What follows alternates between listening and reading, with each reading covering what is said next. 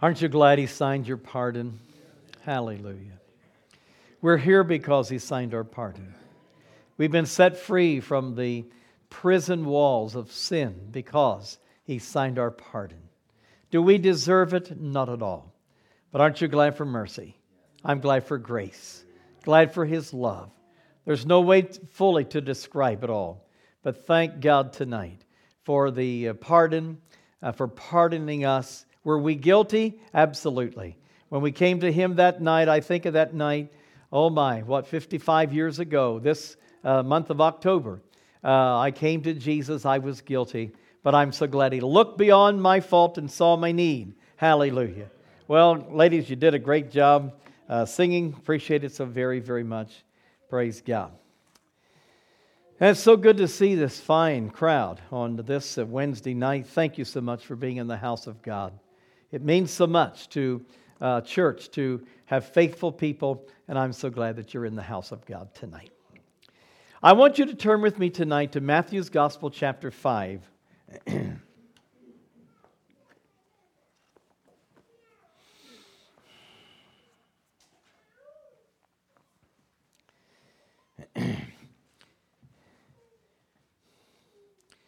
Thank you to Gary and Ruth for providing a nice meal for us today at the restaurant. Appreciated that so much. Enjoyed the fellowship with the Shapers as well.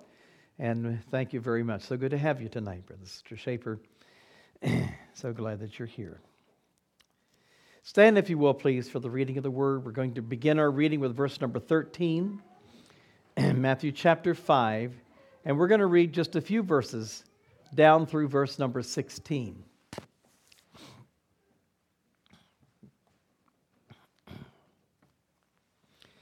Verse 13, ye are the salt of the earth.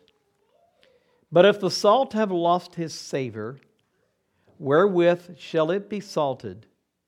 It is thenceforth good for nothing, but to be cast out and be trodden under foot of men. Ye are the light of the world. A city that is set on a hill cannot be hid.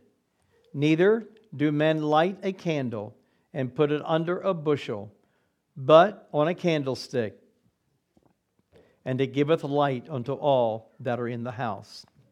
Let your light so shine before men, that they may see your good works and glorify your Father which is in heaven. Let's pray. We thank you, Father, again for the privilege to be in the house of God. We thank you for your presence that we've sensed this evening. Thank you, Lord, for signing our pardon and freeing us from the chains of sin and iniquity, putting us on a new road. It's a highway of holiness, and I thank you for it, O God.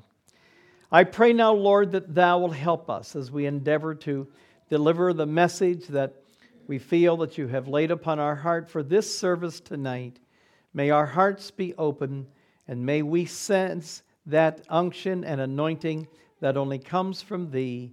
And Lord, for all that you do, we'll give you the praise in Jesus' name. Amen. Thank you. You may be seated. My text would be verse number 13. Ye are the salt of the earth, but if the salt have lost his savor, wherewith shall it be salted? It is therefore good for nothing, but to be cast out and to be trodden under the foot of men. In this portion of Scripture tonight, the Lord shows us what we, as individuals who profess to follow Him, should be. We are the salt of the earth. And the reason is to preserve the world from putrefaction and destruction. One in describing the valley of salt in the land of Judea said, on one side of the valley toward Kibble, there is a small precipice about 12 feet, occasioned by the continual taking away of salt.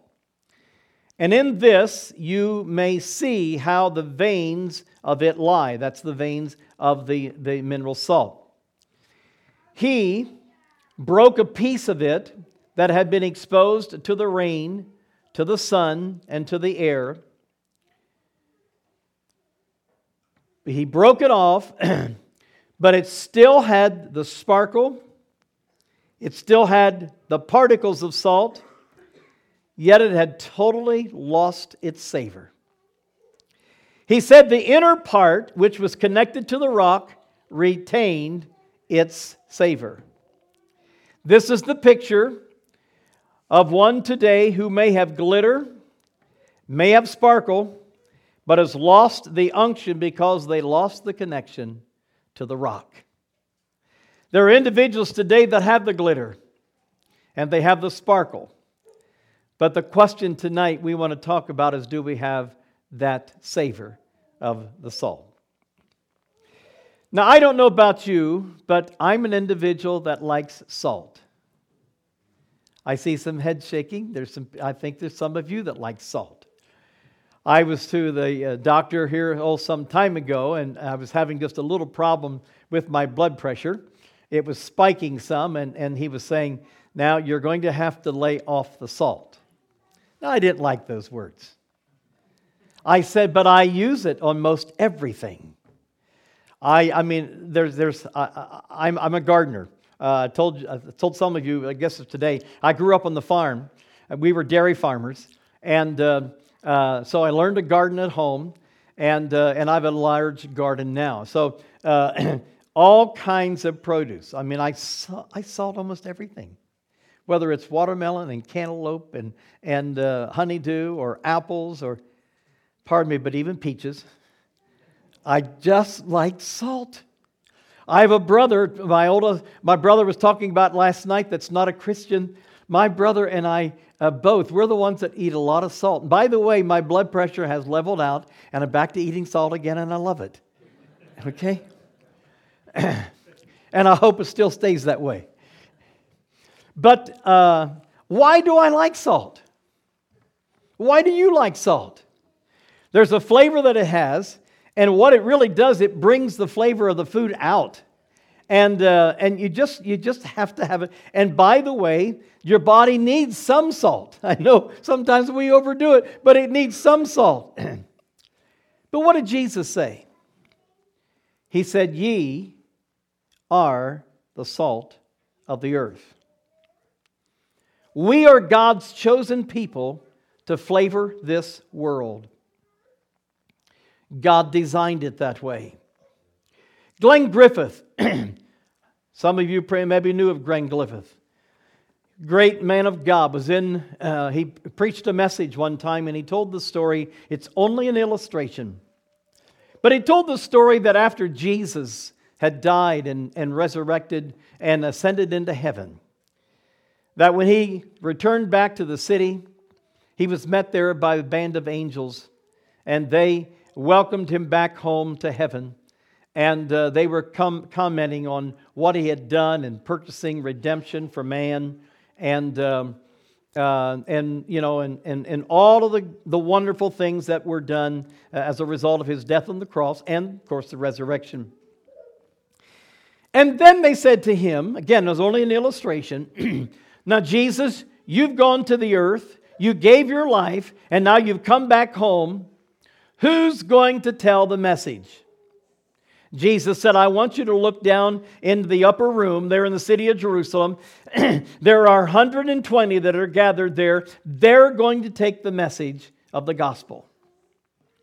And as the illustration goes, but if they don't, what other plan do you have? And they said that Jesus bowed his head and said, I have no other plan. The plan that Jesus designed was that you and I are to be the light and to be the salt in this world. He has chosen us to make a difference. I pastored one church for 16 years. It was the second church in fact, I told you a little bit about it last night, the second church that I actually pastored. And we were there for 16, God gave us 16 good years. And we were getting ready to leave, and we were doing a yard sale. And our neighbor from across the street, he was up in years. We were great friends. And he watched our little daughter grow up. Marie was just 2 years old when we got there. Now she was 18, getting ready to leave. And at the yard sale, he had walked over to see what we were selling. And he looked at Marie and he said, Marie, he said, I watched you grow up. He said, I saw different boys come to the house. And that was all right, okay? But he said, I watched you grow up. I saw different ones come to the house, and now you're leaving. And this is what he said. He said, go make a difference in the world. Go make a difference in the world. And do you know tonight, I believe that that's a message for us. Go make a difference in the world. And when we look at this scripture that we read tonight, and Jesus said, ye are the salt of the earth, I want to look at this thought tonight for a while, the Lord helping us. And first of all, salt, speaking of salt, salt is flavorable because it has flavoring qualities. Salt produces flavor. And I believe we could say salt produces works. We are to flavor this world and display to the world that Christ is alive in us. Do you know you and I may be the only Jesus that the world will ever see? I loved as a pastor to be able to reach out. We had a bit of a bus ministry when I pastored, and I loved to bring in little children. In fact, my daughter, as she grew up for her 16th birthday, most kids want a car or something like that. You know what she asked for? She asked for a Betty Lukens Bible and Felt series for her 16th birthday. She would go up behind the church. There was a government housing development there. And she would go up there, and sometimes with me, we'd knock on doors and try to get people to come to church. On a Sunday morning, she would go up by herself, and she would lead little children down to the church. There was something in her that she wanted to reach out. And in one of the occasions, it was not up behind the church where we were pastoring, but on another street, we got word one time that there was a young couple that had moved into the Lewistown area from the state of Arizona. It was in the early part of March, and in Pennsylvania, March is not a pleasant month, or at least sometimes it's not. You can get anything in March. You can go from nice weather. You know, we always look for the robins to come, and we're ready for spring. We're tired of winter, but sometimes winter just lingers on. This particular time, it was rainy and it was cold. And this young couple had come in from the state of Arizona with some friends that promised them that they would have a job for them when they got to Lewistown. And when they got there, there was no job and no place to live. And they were in a tent out along what we call the Juniata River. And they had a little 9-month-old baby. One of the ladies at the church got in contact with us and said, we've got to do something. We said, yes, we will. Get them and bring them into the parsonage. And they did. They brought them into the parsonage. And there was a young lady and her husband. And they were dirty. You can imagine, living in the tent, no place to clean up. And they had the baby in a plastic bag, literally. In a plastic bag. Of course, its head was out, but they tried to do their best to keep it dry. We gave them our bathrooms where they could clean up and so forth. We searched. We found an apartment for them. We paid their first month rent. We got them in, got them some groceries, and that was the beginning of a relationship that we built with the Cornwell family. They lived there for a few years, and in the process, and then the longer part of the story was Ken, the husband, walked off and left her after they had 2 more children. So now there were 3 little boys in the family. We continue to bring the little children into church. I would pick them up on a Sunday morning.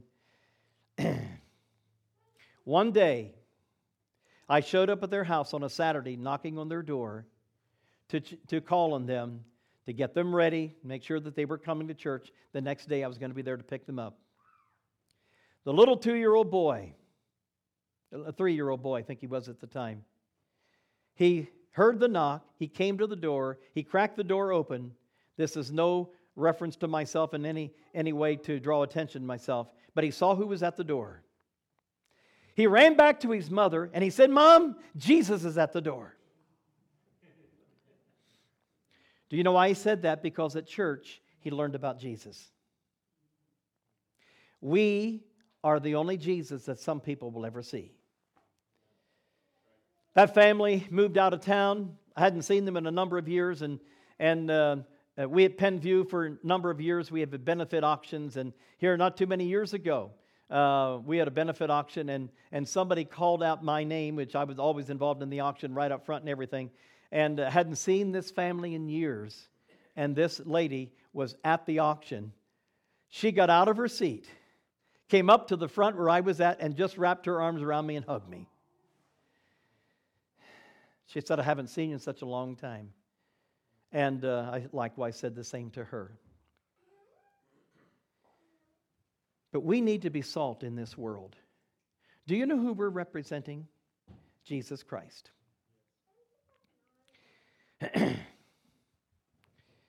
Every person that has a job, at least some, let's put it this way. I was with you today, Gary. Just learned today that you're an insurance agent. You represent some companies. You represent them, I'm sure, in a good way.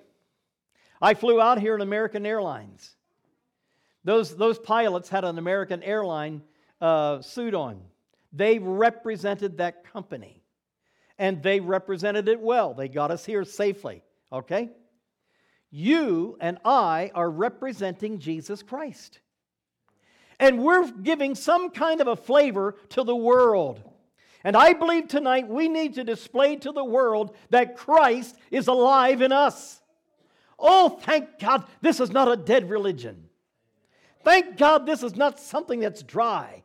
Thank God this is not something that makes us sad.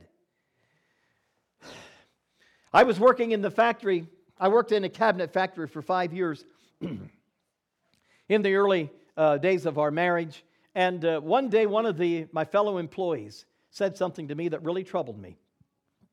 He said to me, "John," he said, "somebody saw you in town the other night, and he said you looked so sad." And I thought to myself, now that's pitiful. That's pitiful. I've got to do something about that. Do you know we can smile even if we don't feel like it? And I tried to change that frown and put on a smile. And I learned one thing in pastoring. Not all the time do you feel like you want to smile.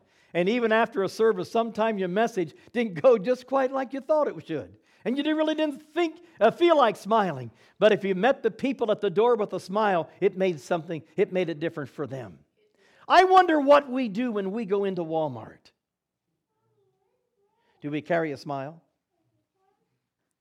You're still with me, aren't you? I wonder what we're like when we take something back that didn't work very good. And we go up to that poor girl that works at the service counter. Say, "I don't know why you sell such stupid things like this."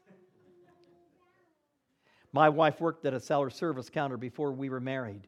She knows some of the things that was done. What kind of a flavor are we giving to the world? We need to show them that there's joy in this, thank God. We need to show in our own home that there's joy in serving the Lord. I like to see happy homes. I really do. I've watched families, which I've had occasion over the years in pastoring, but then being at the school, you get so acquainted with homes, and you can tell the homes typically that are happy and those that are not happy. But I wonder what kind of joy we have in our home. Maybe I better be careful here. I could get to meddling. But you know, sometimes what happens when we come out to church, we put on a total different disposition than when we get behind closed doors and how we act with each other. I shouldn't be here, should I? But it has an effect on our children. And I don't see a lot of little children here tonight. We've got a few up here. But I had a girl come to me one day in the halls of our school. She was an academy student. She said to me, Brother Zechman, I don't know where to go to church. I called her by name and I said, I don't understand that. Your daddy's a pastor. She said, but Brother Zechman, you don't know how he lives at home. She said, and I don't know where to go to church. Now that's an indictment. But Lord, help us to have flavor that is good, not only when we come into church and here we're with brothers and sisters, and thank God we testify, but when we go home, do we still conduct ourselves in the way that we do when we're here in church? Amen? Lord, help us to show the joy. Lord, help us to show that this is not a dead religion. Lord, help us to show that this satisfies. Praise God.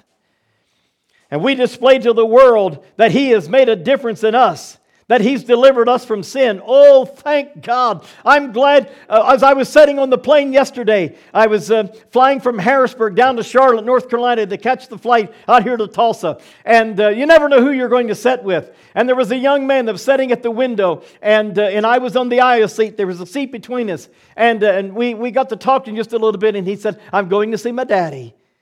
He said, I haven't seen my daddy in better than 10 years. I asked him some of the story. And his name was Gabriel. If you think of Gabriel, pray for him. He met his daddy probably sometime yesterday after he got off the plane. He said, I'm nervous.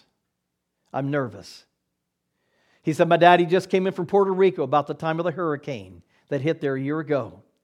And he said, my daddy's been gone. And we got to talking about the church. And I said, you know something, Gabriel? I said, you can know that your sins are forgiven. You can know that every sin is forgiven. He said, I know that he said, some of my family go to church, but I have a different belief. Well, at least I had an opportunity to look at him and say, I want you to know something. Jesus Christ can make a difference in your life. Oh, may our heart and our life be such that those who see us, those that rub shoulders with us, are able to sense the flavor of salt, if you please. Jesus Christ makes a difference in our heart and life. Also, that we don't have to pursue the things of the world to satisfy us. Amen. Thank God we're not bound by the things of the world. We have to seek after those things to satisfy us. Jesus Christ has been the satisfying portion of my life. My mother, and I'll talk some more about my mother. My mother was just honestly one of the most godly persons I ever knew in my life. She lived till she was 95 years old. My first memory, a recollection of my childhood was while my mother was praying. I was the youngest of the family. I'm the baby of the family. I told my family, my brothers and my sister, I said, they saved the best to last, but my brothers and sisters didn't agree to that. My mother had all 8-month babies with me. She carried me 9 months. And I told my family I'm the only one fully developed. They didn't believe that either.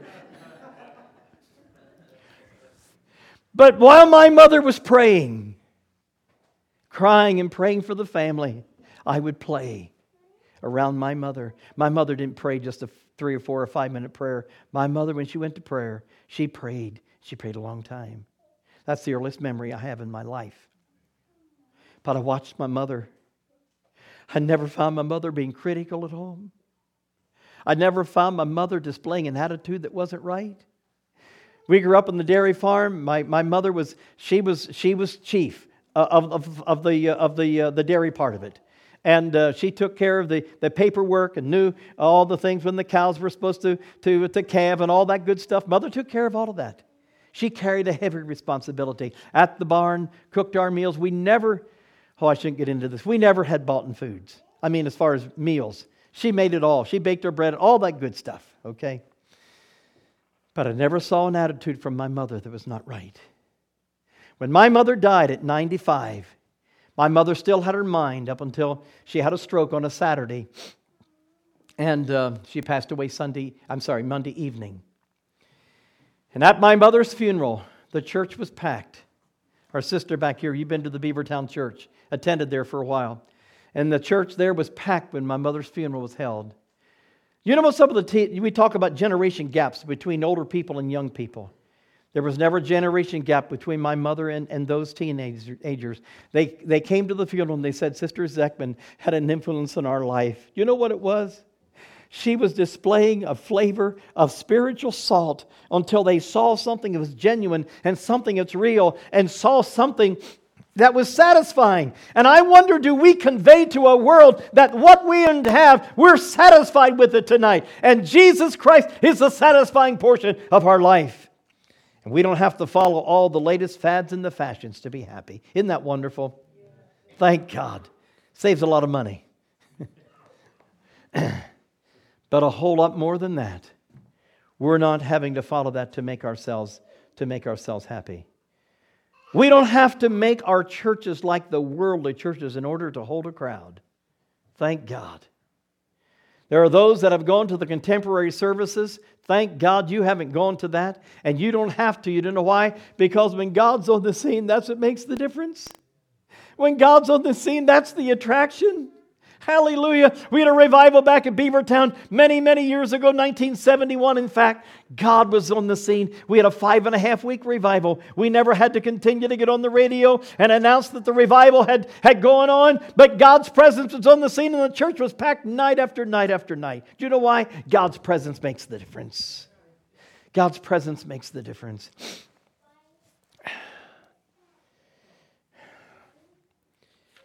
Also, we display to the world that He makes a difference in us. And that today, in today's society, there seems to be no longer a distinction between what is right and what is wrong. Everything is gray. It's neither black nor white. But I'm glad, thank God, we can still convey to a world that what is right and we stand for it wholeheartedly. Amen.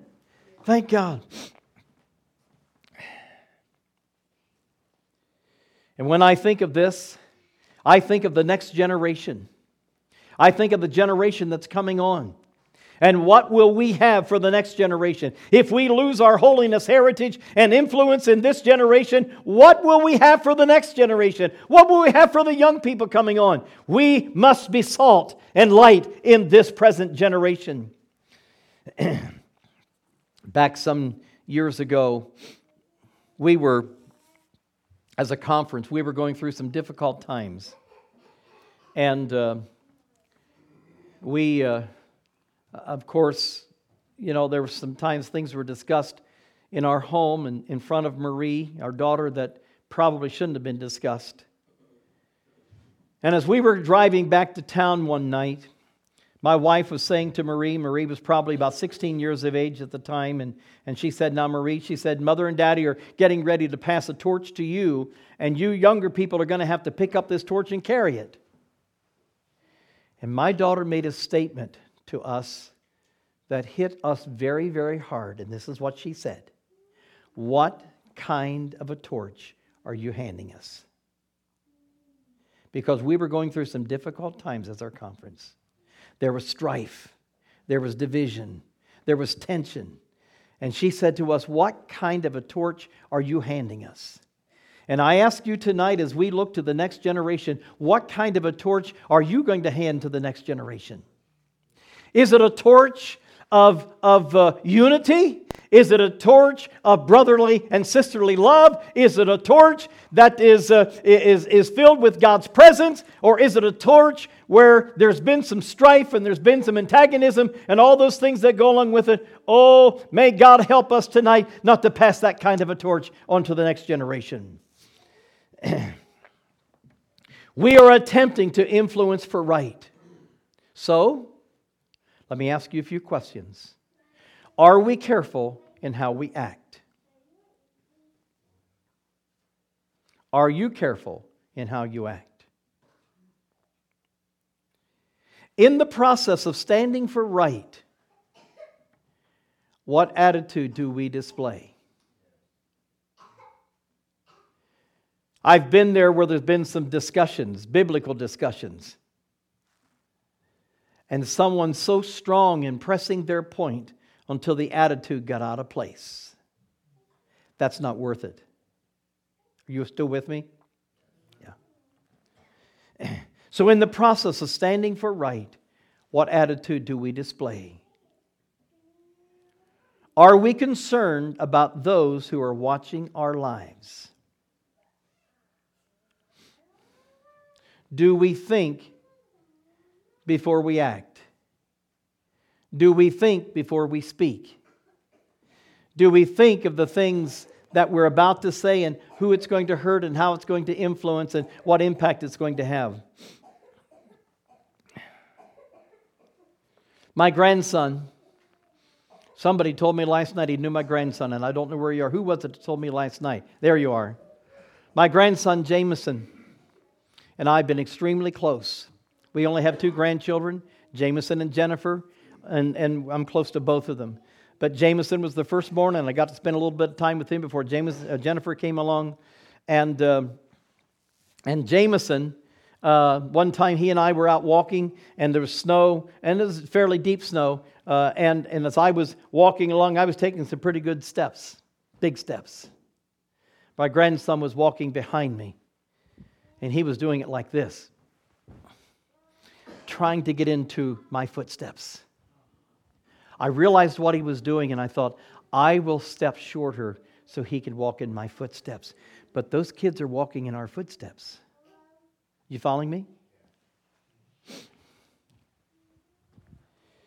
We would go into a restaurant and sit down to eat, and they would ask what we wanted to drink, and he'd look over at me and he said, and finally I would answer, and he said, I'll take the same thing Papa's getting. Now let me tell you, that throws an awesome responsibility on us. We've been extremely close. He's been in contact with me. There's not many days go by that we are not in contact with each other. We hunt together, we fish together. I could tell you stories, but I don't have time to do that. But they're watching. They're trying to step in our footsteps. Are we concerned about those who are watching our lives?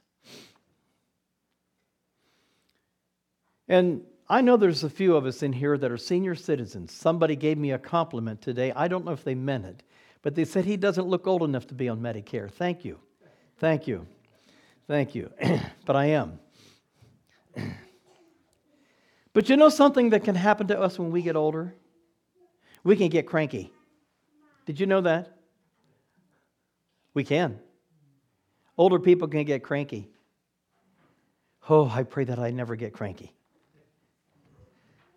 One of my nephews, one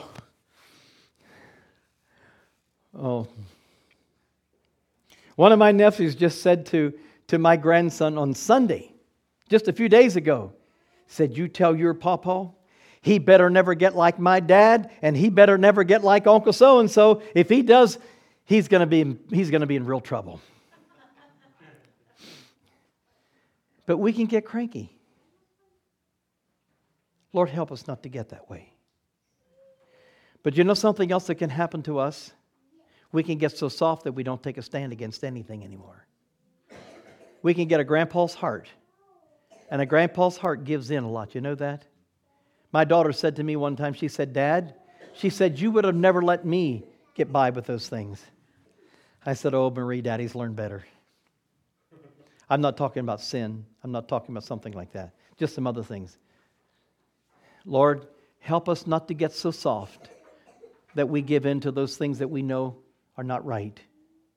But on the other hand, don't let us get cranky until we drive. Are you still with me? Am I getting through?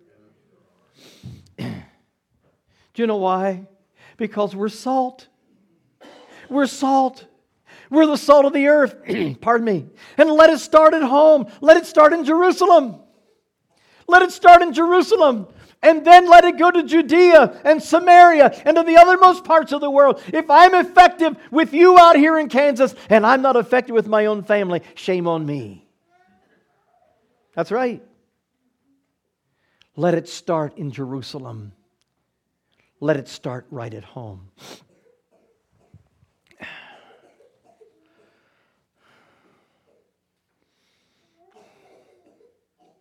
But I notice that not only are we the salt of the earth in flavoring, but I want you to notice this.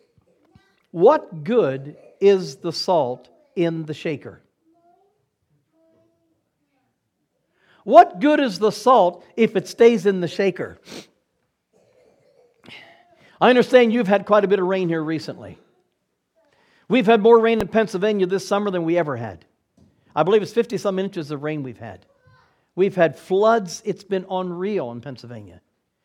But it hasn't affected our crops as much as apparently you had some dry weather, I understand, and it's affected some of your crops. They told us the other day, I was told that we have corn that's actually sprouting. The corn's not been harvested, some of it, and the kernels are actually sprouting on the cob. Never heard of that. You guys are you're grain farmers, I understand. Yeah.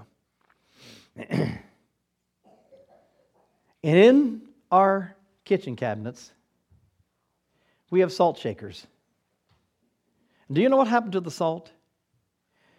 It got so much moisture until you pick it up and can't get anything out. It just clogs the holes in the top of the shaker. You know what I'm talking about. Let me ask you a question. What good is the salt in the shaker? If I sat down to a breakfast, and it's, you just can't eat eggs without salt, okay? And I take the salt shaker and I do this number and nothing's coming out. You know what I'm going to do? I'm going to get a toothpick. I'm going to do something and I'm going to open those holes. And it may clog up again. And if that's the case, I'm going to take the top off because I'm going to get some salt. You follow me? Why would we want to keep this to ourselves? Why would we want to keep this message of the gospel to ourselves? It is time that we get outside the salt shaker. It's time that we get outside the four walls. There's a world out here. There's needy people out here. There's individuals that need the message of the gospel. And I know that it's not always, in the way that we preach, but individuals are going to have to get outside the salt shaker, if you please, and influence the world. We've got to do it. It's time that we quit feeling sorry for ourselves and get the juniper tree syndrome, where Elijah, under the juniper tree, said, Lord, just let me die. I'm the only one left. There's nobody else that wants this way. God said, in fact, the Lord sent an angel down to Elijah. I believe he tapped him on the shoulder and said, Elijah, get up from there. Get up from there. And then he gave him something to eat. I'm glad the Lord doesn't just simply ask of us to give and he not give us something to go on. He gave him something to eat. Elijah eats it and lays back down and goes to sleep. God sends the angel the second time, taps Elijah on the shoulder and said, Elijah, wake up. And the angel again gives him some more angel's food. He said, Elijah, I want you to know there's 7,000 out here that have not bowed their knees to Baal. I want you to know something tonight. We're not the only ones. But there's a world out here that we've got to reach. There's a world we must get in contact with. And do you know tonight, you and I must be witnesses for Jesus Christ. Oh Lord, would you use me? Oh, yes, use Brother Morford. He's the pastor. Lord, use him. But wait, what about you? What about you? You're the sheep. Lord, help us to bring forth lambs. Help us to bring forth lambs into the fold. Use me, oh God. For we've been placed here for such a time as this. And I believe we need to let them know. Let me tell you a story. My wife had a brother who was not a Christian. He lived in Ohio. He had 2 children. He had a daughter and then a son. His son, now married and had his own family, and they started going to a certain church. And they started listening to radio, and I think they were given some tapes or something, or CDs, something, and they were listening to the fact that Jesus is coming back. And he went to his daddy, and he said, Dad, he said, Jesus is coming back. And began to talk about the return of the Lord. My wife's brother, whose name was Jim, we always called him Bud. Bud said, Keith, I know he's coming back. Keith looked at his daddy and he said, Dad, you knew that? Yes, Dad. Keith, I knew. I know that Jesus is coming back. He said, why didn't you tell us? He raised his own children, never told them about the coming of Jesus. Oh, God, help us to be salt that's outside the shaker. Help us to get outside the shaker. It's time that we quit feeling like staying in the shaker because we are holier than thou.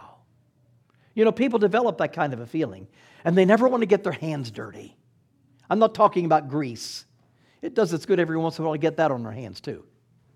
But you know, if you're going to get out here in the world and you're going to witness, you're going to get your hands dirty because you're going to run into some situations that's not pleasant. You're going to run into situations where people are living terrible lives. You know what? Jesus sent the disciples out 2 by 2. And he said, what? Go tell the story. Go tell the story. They came back rejoicing because they were able to cast demons out and all that good stuff. What did Jesus say? Rejoice because your name is written down in the Lamb's Book of Life. But he sent them out. And do you know, in this world in which we live, we're going to get our hands dirty because of the way people are living. But I believe it's a way of rescuing the perishing. It's a way of reaching out and saying, we're here to help you. We can't in ourselves solve their problem, but I'm glad He can. Do you believe that? There's mixed up messes. There's marriage and divorces and remarriage and all that kind of stuff. You know, I can't solve all that problem, but I know God can. Amen? Oh, God, help us tonight. Sometimes we hold ourselves aloof from others. We don't go here and we don't go there and we don't do this and we don't do that, and we get pretty stuck on ourselves. But God help us to come out of the shaker and be an influence. Be an influence in our families, influence in our everyday life, influence in our community, influence in our country. I don't know if you're concerned about our country, but I am. I'm greatly concerned about our country. Things that are happening in our country we've never seen. I've never seen in my lifetime. And there's a battle on evil against good. I mean, it's so known.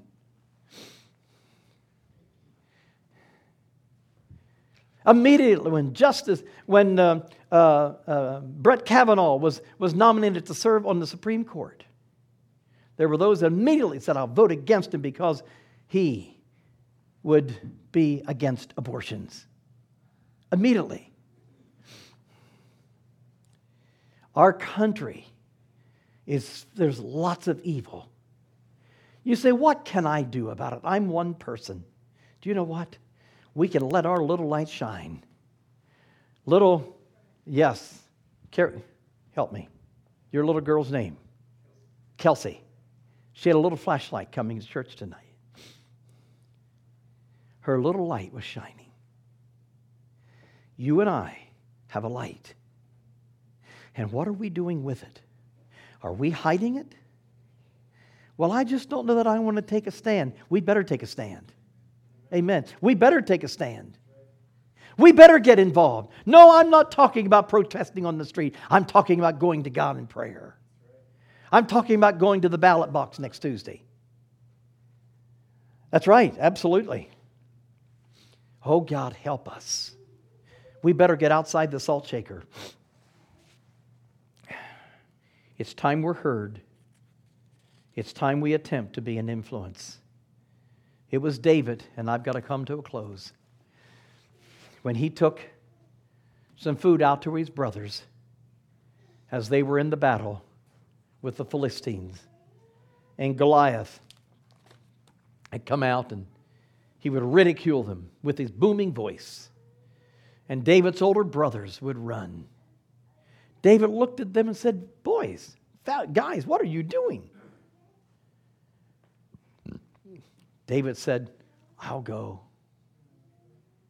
His older brother, Eliab, what did he do? He got angry. You naughty boy. You need to be home taking care of the sheep. Do you know why he said that? Because David was putting Eliab under conviction. That's why. And this is what David said.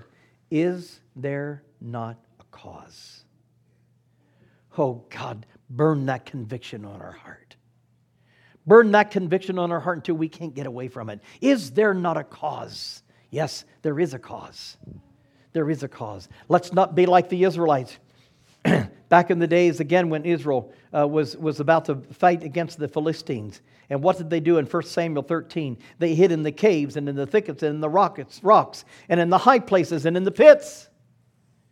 Do you know why they hid? Because they were powerless. They were cowards. They were ashamed. Lord, help us not to be ashamed of our faith. Help us not to be like some who don't want anyone to know. When people ask why we don't do some things, we don't say it's the church. We don't say it's the way I was raised. This is right. Amen? Yeah. Amen. This is right. Let's be New Testament Christians. Simply a believer in the Lord Jesus Christ, Spirit-filled and witnessing. We're called to be Christians, to suffer as Christians, persuading others to be Christians, and let us really be Christians, or take down the sign. Are you with me? Oh God, help us to be salt. In this present day, 2018, help us to be salt. Help us to be flavorful. And Lord, help us to get outside the salt shaker. I close with this. President Woodrow Wilson was in a barber shop when he became aware that a personality entered the room. He was there for the same purpose that Woodrow Wilson was there. Every word that the man uttered showed a personal interest in the barber who was cutting his hair. Before the president got through with his errand, he was aware that he had just attended an evangelistic service because it was D.L. Moody who was in the next chair. President Wilson purposely lingered after D.L. Moody left and noted the effect the visit had upon the barber in that shop. They didn't know his name, but they knew something had elevated their thoughts. President Wilson said, quote, I felt that I left that place as I should have left a place of worship. Tonight, let's be salt and let's get outside the shaker. Let's stand.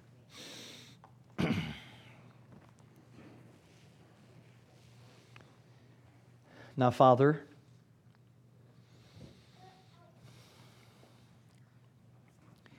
you put us here for such a time as this.